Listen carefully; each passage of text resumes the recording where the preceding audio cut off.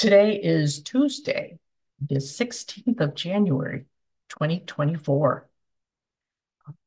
Our speaker today is B-J, who comes to us. I've got this information. Uh, who first came to OA in 2005 and is originally from Birmingham in the West Midlands and now lives in Plymouth, Devon. And it is now my pleasure to turn over the I guess the microphone, which is kind of metaphysical, to be now. Thank you. Thank you, Tricia. Oh God, thank you, Recovery from Relapse meeting, for asking me to share. First thing I'm going to do is to share some photos of me. Uh, let's see if I can do that. Okay, maybe I'll do them a little bit later because I don't want to waste too much time. Um, yeah, hi, I'm B. I'm a compulsive overeater, and I'm going to out myself by saying it is very fortunate that Rita Q did not remind me that this meeting was recorded because I might have been even more nervous than I was. But I said before the meeting started, I reckon that by the time I open my mouth, I'll be okay. And I am. I've done a lot of praying. I've been on my knees a lot um, this morning, or this afternoon, just before this meeting, just asking my higher power to help me rely on their infinite self rather than my finite self, because I am still quite, I don't want to be hard, but egotistical. I still worry about what people think of me, whether I'm going to do a good job, what people's takeaway is going to be. And I was reminded last night just to tell my story, just to tell my story. So that's what I'm going to do. And if I forget in my nerves to show my photos, please forgive me. But they are very cute, just say. So I'm 54 years old. I've been a compulsive overeater for most of that time. I grew up in a very dysfunctional family in a hostile society that wasn't very kind to people who looked like me. And as a child, um, I'm not equipped. I wasn't equipped to cope with the emotions that came up. And I only know this in hindsight. Um, I don't know when I first picked up the food. All I know is that I was always wanting it. And I would steal it from shops. I would sneak it from home. I would steal money from my mother's purse to buy sweets. So she sent me down the road to the corner shop to buy sweets. You know, she never got the full £1/4. There was always some missing, and she never knew about that. I have picked food up in the street, and this is as a small child, and to avoid the storm that was always present in my home. You know, I did what it says in OA literature. I I hid and I ate. When I was little, I thought I was bigger than other people, and I think at this point, and I pray that it doesn't take me too long to do it. Because aha, here I am. Um, I looked, I looked normal, and I didn't know that. I thought I was big, but I wasn't. And you can see from this photo, this is I'm so adorable. This is me. Um, this is me in my netball team at junior school. I think I might have been about 7 or 8, something like that. But you know, I was a little cutie. But even then, I was compulsively eating, and the pictures take you throughout the years. I think this one here, I might have been, oh, I think I was in very early 20s, maybe 1920 here. This one here, I was, oh, maybe late 20s. Here's my 40th birthday, and here's my wedding, where even I can say I looked absolutely beautiful. But that was the second wedding dress I had to buy because I didn't fit in the first. And within 6 months of that photograph being taken, I was in OA. absolutely baffled by my inability to stop compulsive eating. So I'm gonna stop sharing now and get back to the story. So as a child, I compulsively ate. As a teenager, I compulsively ate. As a young adult, I compulsively ate. In my 30s, I compulsively ate. In my 40s, I compulsively ate. In my 50s, I compulsively ate. I didn't start dieting until I was 23 years old. And I think that black and white picture was me at my top weight, where I was actually 3 stone heavier, 42 pounds, than when I started dieting. Um, I didn't really, even though I thought I was bigger than other people, it didn't bother me too much as long as people didn't call me names. It didn't bother me too much until my late teens, where I'd always been sporty throughout my life. But as I did less sport, the weight became apparent even to me,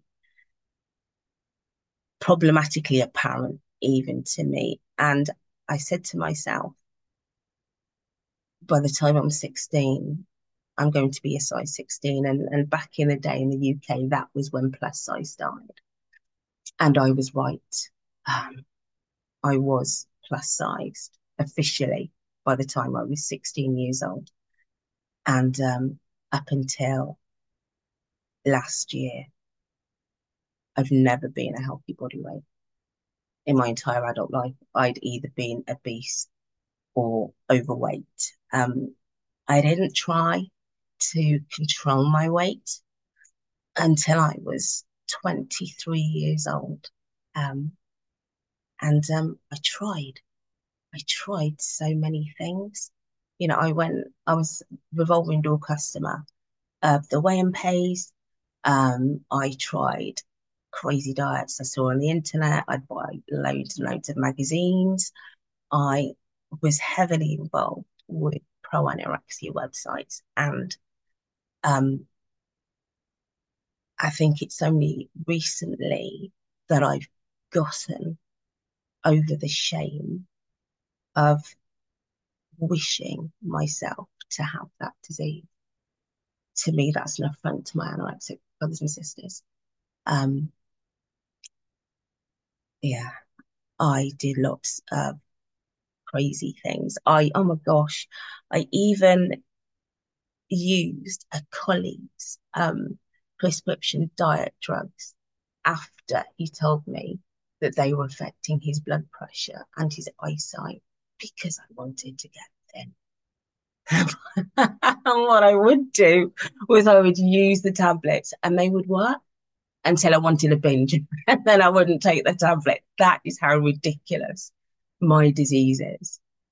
Even when handed a solution as I saw it at the time, yeah, I would put it down in favor of the food because to me it was, it was everything. It was a comforter and a friend and a hobby, and it was recreation. It was everything. And I've heard this in meetings before, and I'm no different.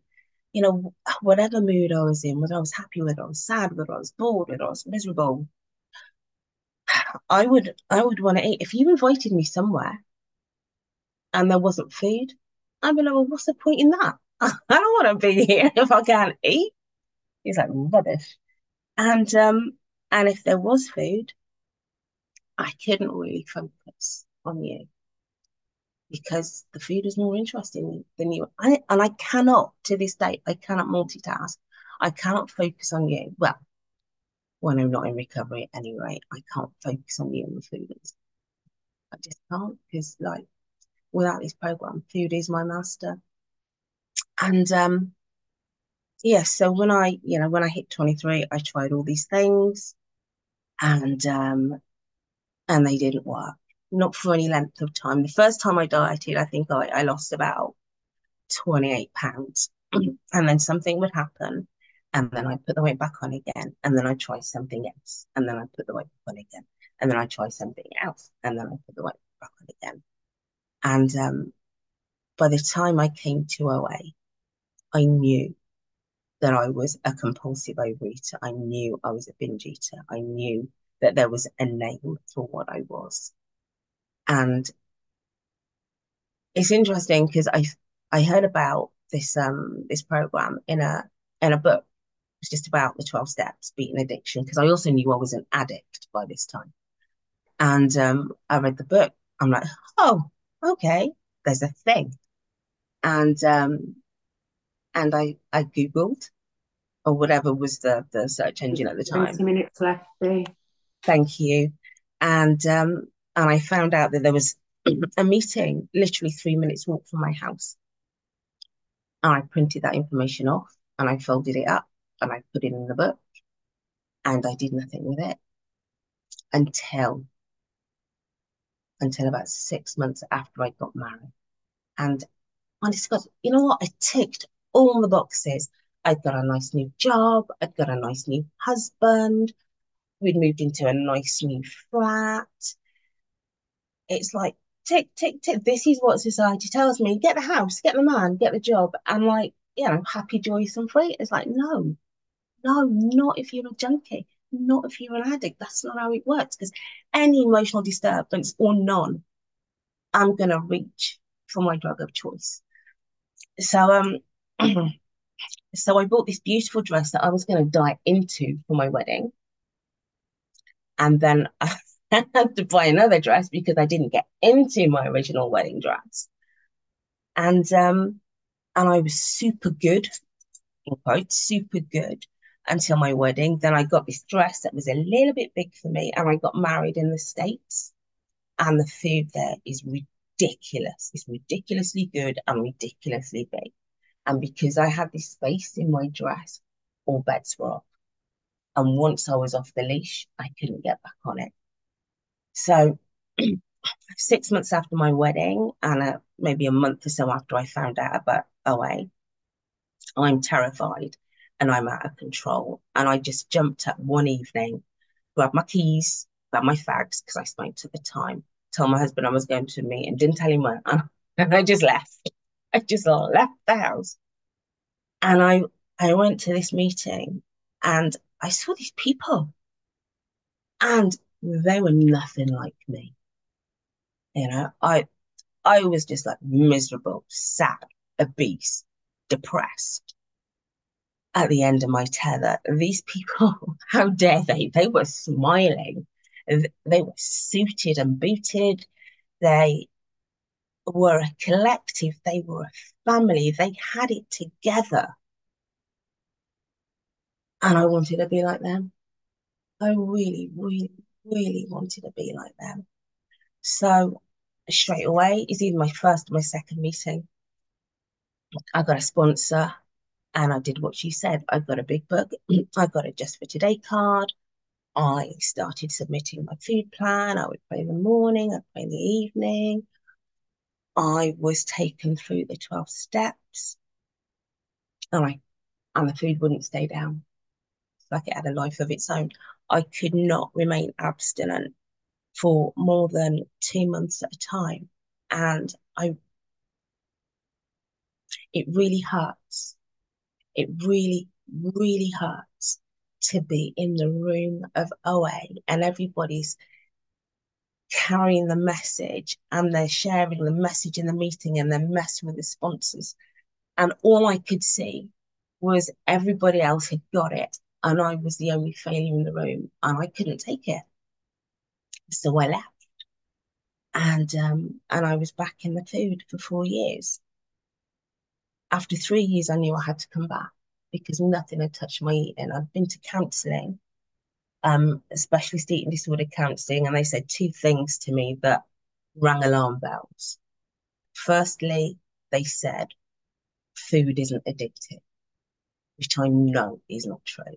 And the second thing they said to me was, you don't have to change. And I knew that was rubbish. It took me a year. I kept seeing fellows in the street and I dodged them And I'd be like, yeah, yeah. If I couldn't dodge them, I'd be like, yeah, yeah, nice to see you, nice to see you. And then I'd slope off.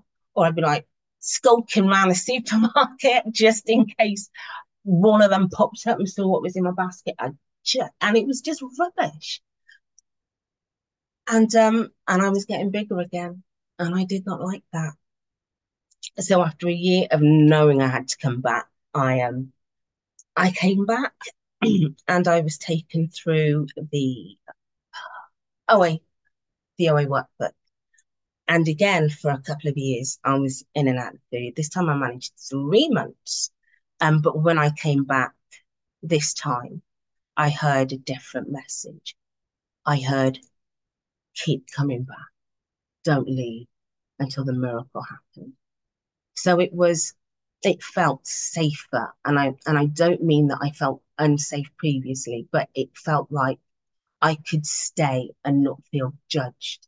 I could stay no matter what condition my recovery was in. And and so I did. And it was only when my sponsor found me out in a live admission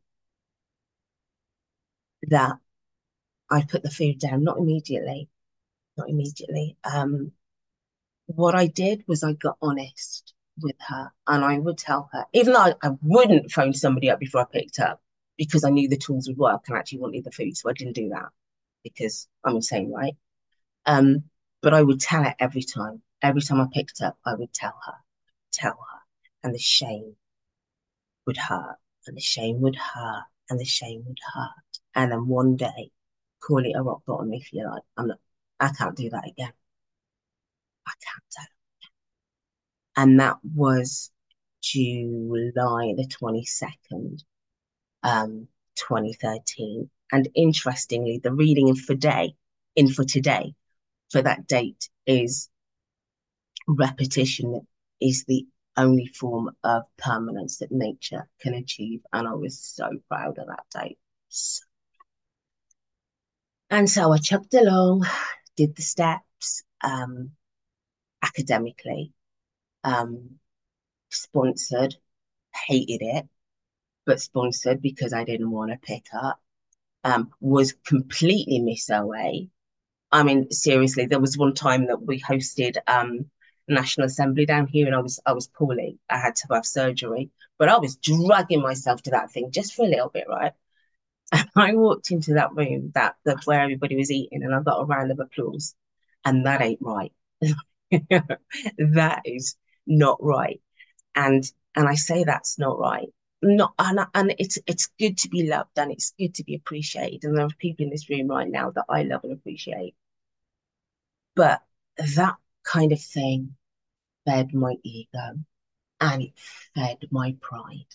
And what that meant was when I was struggling, I couldn't say. And when my father died, when my father was diagnosed as terminal in 2016, um, my food became what I like to describe as elastic. So I was having my 3 meals a day.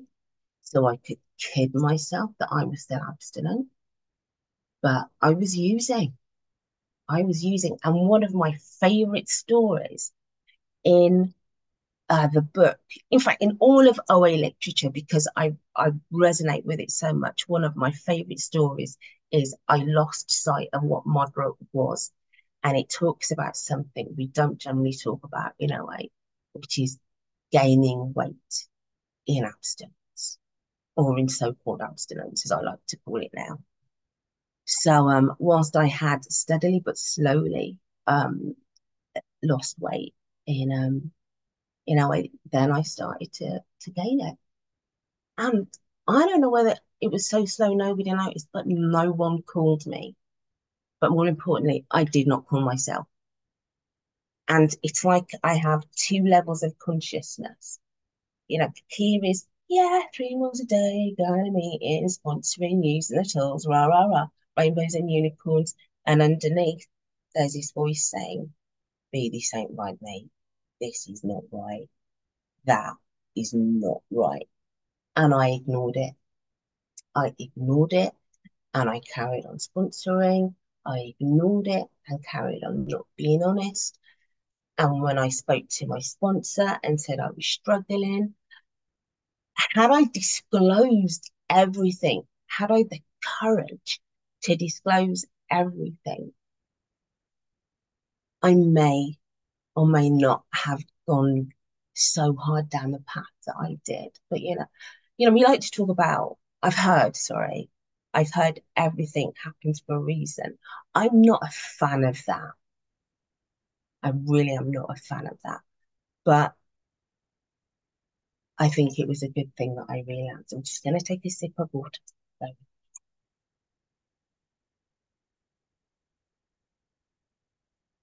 um, so I was chugging along, kidding myself that I was okay. 10 minutes, Bea. Perfect, perfect. And then I kind of had a disagreement with my sponsor at the time. We were both in another fellowship and we started talking more about that stuff than away stuff. And one day she asked me to do something that I did not think was right, didn't sit right with me. And actually, what I wanted to do was talk to her about my food because I was finally going to come clean. And then it was like, and we parted ways. And I picked up, and there was no deceiving myself about this. I stepped over that line. And then I decided I was going to get another sponsor. I'd been to people of colour meetings in my other fellowship for like 2 years. So I decided I wanted a black sponsor. So I ditched my home group one night and I went off to a people of colour OA meeting and I found myself a black sponsor. That was the only qualification. She looked abstinent and she was black. I would say this is the one time only that I did not look for someone who had the recovery that I wanted. And when I've done that in the past, those relationships with a sponsor have been awesome. This time it lasted about 2 months. I was glad to be let go of her, and I just dived into the pig. Boom. Because I wanted it so badly and actually picked up a couple of times while I was working with her. But I just know I want to be sponsored. I want to have a relationship with this woman. By this time, I just wanted to eat. I really just wanted to eat. And so I did for 4 months. I binged my face off. There were 2 days, just 2 days in that time that I managed to stay abstinent. And this is how I did it. And you can't see my entire body, but I will describe it. Clutching my chair, saying to myself, if I don't move, I can't eat. Now tell me that ain't crazy. Because that was just crazy. I looked about at other easy, softer ways. And while I was doing that and clutching my chair, losing my mind, um, I'm binging constantly. I've gone back to stuffing wrappers at the bottom of the bins. I've gone back to lying to my husband, basically sneaking out of the house because my husband's got hearing issues, sneaking out, getting binge foods, coming back, binging, and then hanging out with my husband in the evening. I have visited family who still live in Birmingham, and I've said, oh, I just need to go down to the shops to get X, Y, and Z. Yeah, bought food, binged on the way back, and they're like, oh, you haven't got anything with you, and I'm like, oh yeah, I couldn't find what I needed. Lies, lies, lies. Physically, physically, the effects were dramatic. Um, I'd never eaten like that before. So I'd never gained weight like that before. And I'm middle aged now. Yeah. So this is having a dramatic effect on my blood pressure. I've got type 2 diabetes in my family, so I can't afford to be messing around with food. And I was getting chest pains, not like heart attack type chest pains, but I would look at my fitness tracker, and I've been sitting. So pretend I've been sitting here for an hour, doing nothing but eating. Yeah, not moving around, not exercising, sitting here, and my heart rate's in the triple digits, and my chest is hurting from my heart beating so fast because I'm eating so much, and um, and I knew I was dying.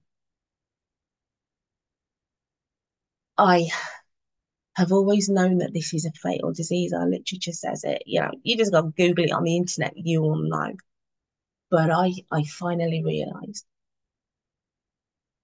that I couldn't stop and I was going to die. And the reason that I'm absolutely certain of that is because even after checking out my heart rate, seeing how big I was getting and how fast, and feeling the chest pains, I carried on eating. I carried on binging until one day, I didn't want to tell my sponsor that my sponsor, my other fellowship, because yeah, pride, shame, still a bit part of me, didn't want to tell her that I hadn't got a sponsor again in a way because she told me it was essential. So I'm like, okay, I better go find one. So I looked in the chat at a meeting, saw saw people saying that they were available, just picked one at random who didn't say she was of a type that I didn't want because there were certain kinds of sponsors I did not want because like I know best, right? And I rang her and she asked me about me and I told her about me and then she told me about her and I'm like, cool, cool, cool, cool, cool. And then she said, and I sponsor like this. And I'm like, damn, because I didn't want someone like her. I didn't. But the fact was she had what I wanted. So I didn't care how she got it. I didn't care. What else? Pro tip, do not negotiate with your sponsor. If you want what she's got, just do what she says. End of. So I did. I did what she said. I got to a meeting every day. I was doing service in my home group. So that was like one box had already ticked. I did 3 outreach calls. I got a weighed and measured food plan. I texted it every day. I gave up my life apart from my job.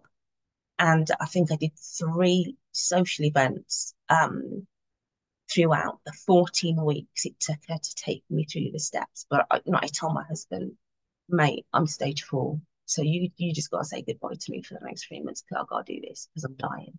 And he's like, yeah.